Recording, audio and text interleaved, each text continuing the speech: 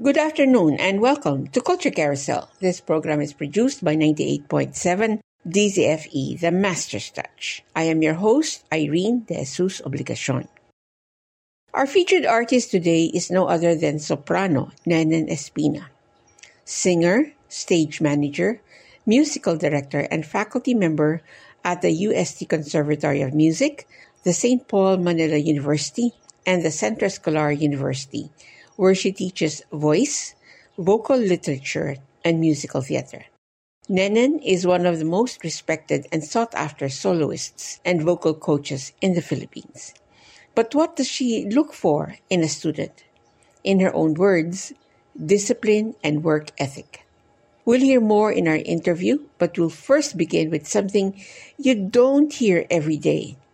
Filipino jukebox favorites arranged by Eudenice Palaruan for classical performance, recorded by Soprano Nenen Espina and her sister pianist Irene Espina for the National Commission for Culture and the Arts, Musika Puluan 2022. Here are George Canseco's Ako ang Nasawi, Ako ang Nagwagi, and Rolly de Asis Tukso, as arranged by Eudenice Palaruan.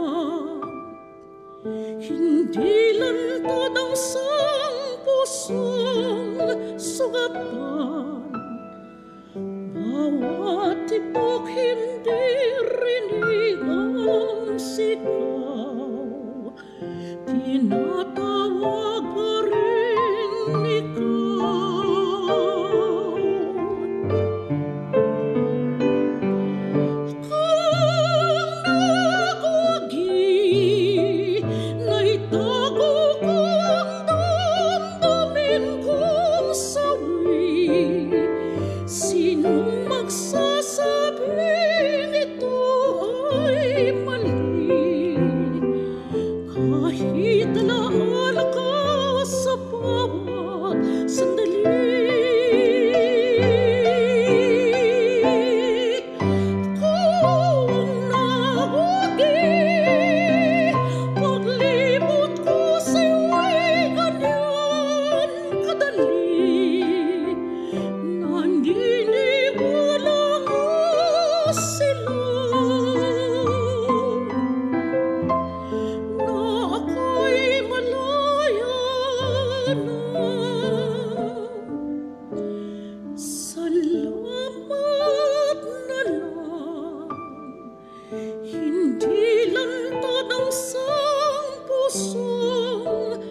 nasugatan. Bawat tibok hindi rinig ang sigaw, tinatawag pa rin ikaw. Natanging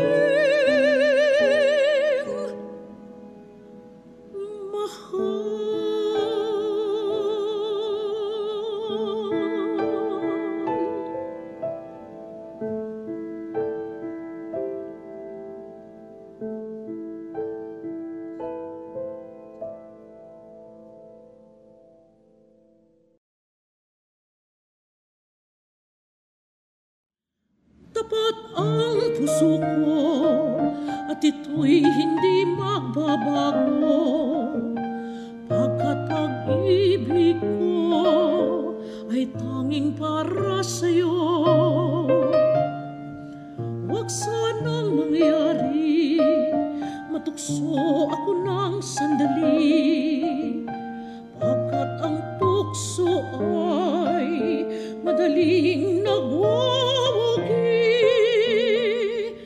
Kay rami ng winasak na tahanan, kay rami ng matang pinaluha, kay rami ng pusang sinagatan, o tukso, layuan mo ako.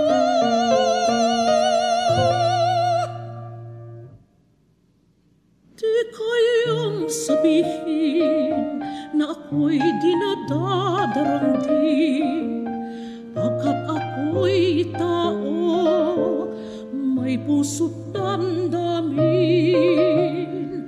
Ngunit kung kaya ko, ako ay hindi pa dadai sa tuksong kay rami ng winasak na damdamin. Kay rami ng winasak na tahanan, kay rami ng matang pinaluha, kay rami ng pusang sinagatan, o tukso, layuan mo ako.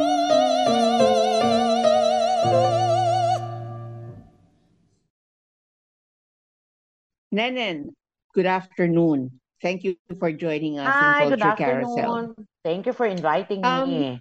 Yes, of course. You and your sister, Mary Ann, are both Mhm, accomplished artists in your field. How mhm. is it like collaborating at a high level as siblings? We never have any problem. Minsan lang, you just take it for granted that, she's always there or I'm always there. So there are times that, okay, we push off the rehearsal to another time. And then before you know it, uy, malapit na, malapit. The concert is near already, yung parang ganon. But in terms of rehearsal, both of us love the process. So rehearsals are never a problem between the two of us. We are very, very comfortable discussing the work, we critique each other. It's a very, very professional relationship when it comes to work. So that means you both have your back. Yeah, definitely. That's the only way that it's gonna work. Correct. Yes. Tell me more about the music that you're sharing with our listeners this afternoon. I don't think we've heard these standards performed this way before. In the level of jukebox leader, what was the inspiration then behind performing the music in this style? That particular music was actually commissioned by Jonathan Saenz. He's a baritone and he's a very, very good friend of mine. And of course, the arranger, the one who arranged it, is no less than Eudenice Palaruan, who's for me one of the top arrangers in the country.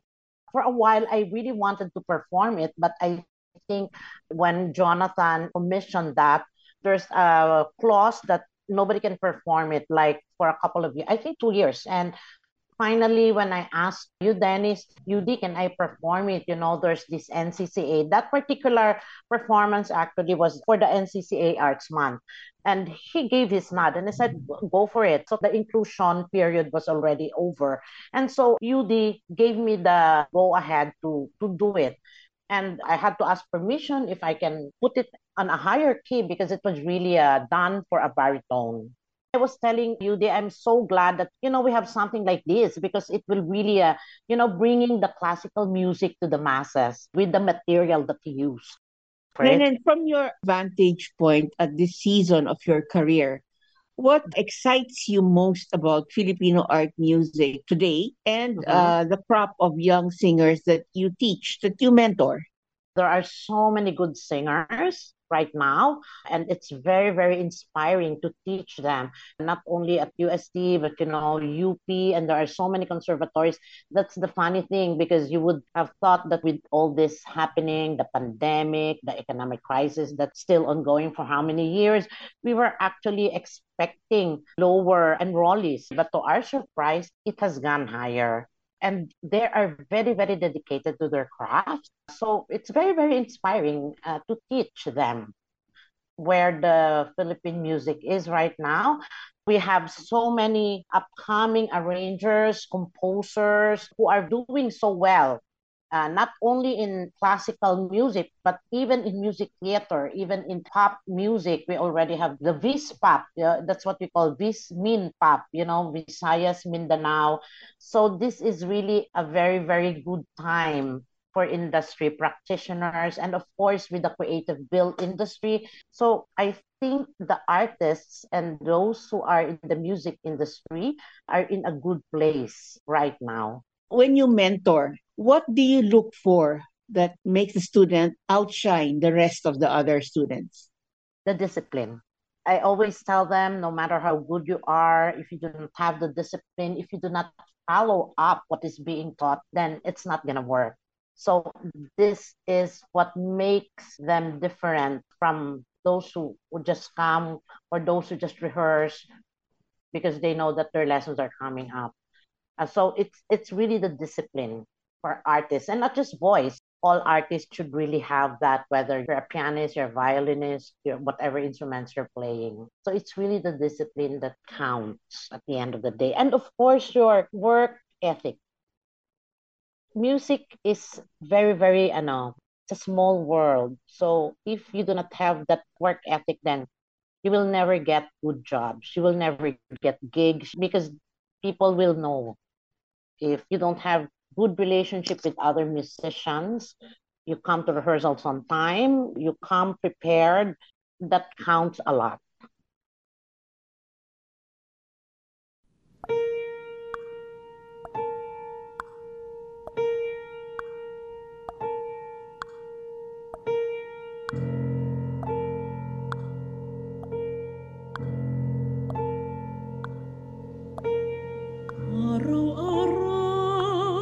Araw-araw, gabi-gabi, ay naghihintay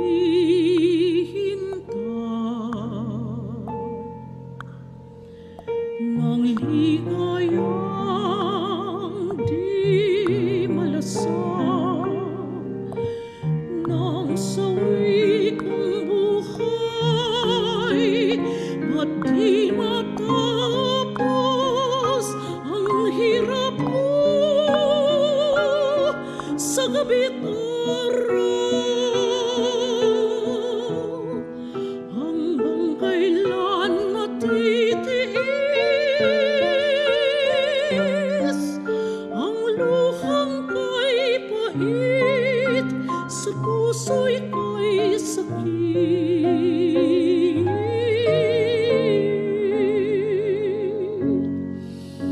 Araw-araw, gabi-gabi, ay nagdarasal.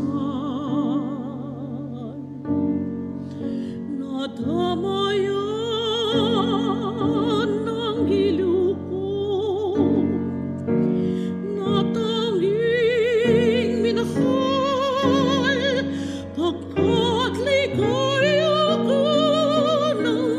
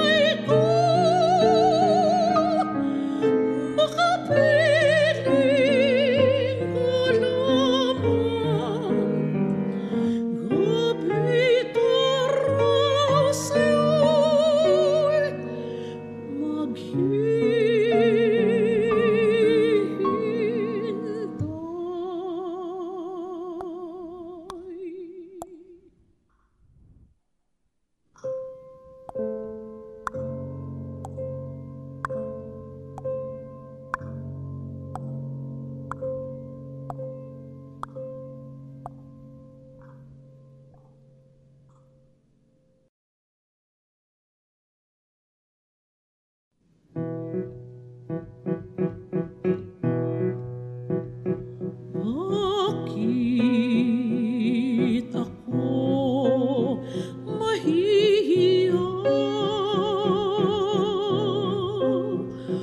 kung ang puso'y sumisinta?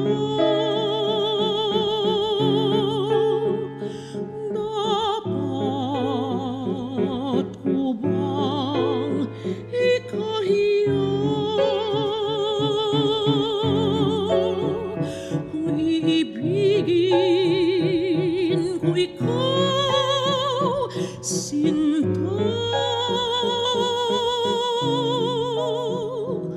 Bakit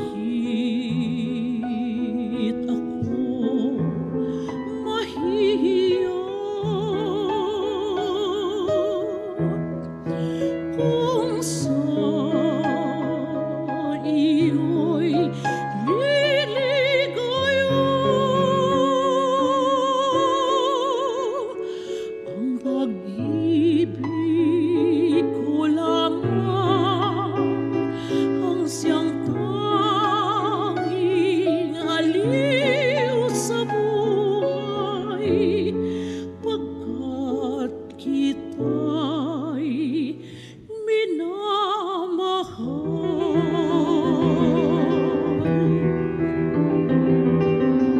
Nang kita'y mahalin, di ko na inisip ang kinabukasan ko. Ang nadarama ko'y inibig kita, pag-ibig na walang maliw. Sabihin man nila na ako'y isang baliw, kung dahil sa'yo giliw, ay tatanggapin kong maluwag sa dibdib, sapagkat mahal kita. Bakit ako mahihiya kung sa iyo'y liligaya? Ang pag-ibig ko lamang ang siyang tanging aliw sa buhay, pagkat kita'y minamahal.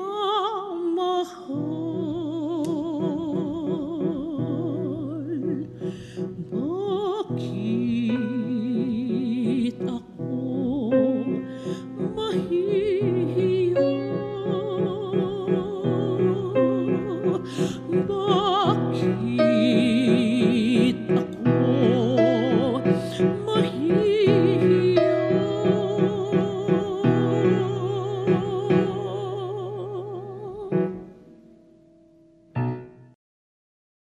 Willie Cruz and Ernie de la Peña's Araw-Araw Gabi-Gabi, and Pablo Vergara's Bakit Ako Mahihiya, arranged by Eudenice Palaruan for his jukebox leader.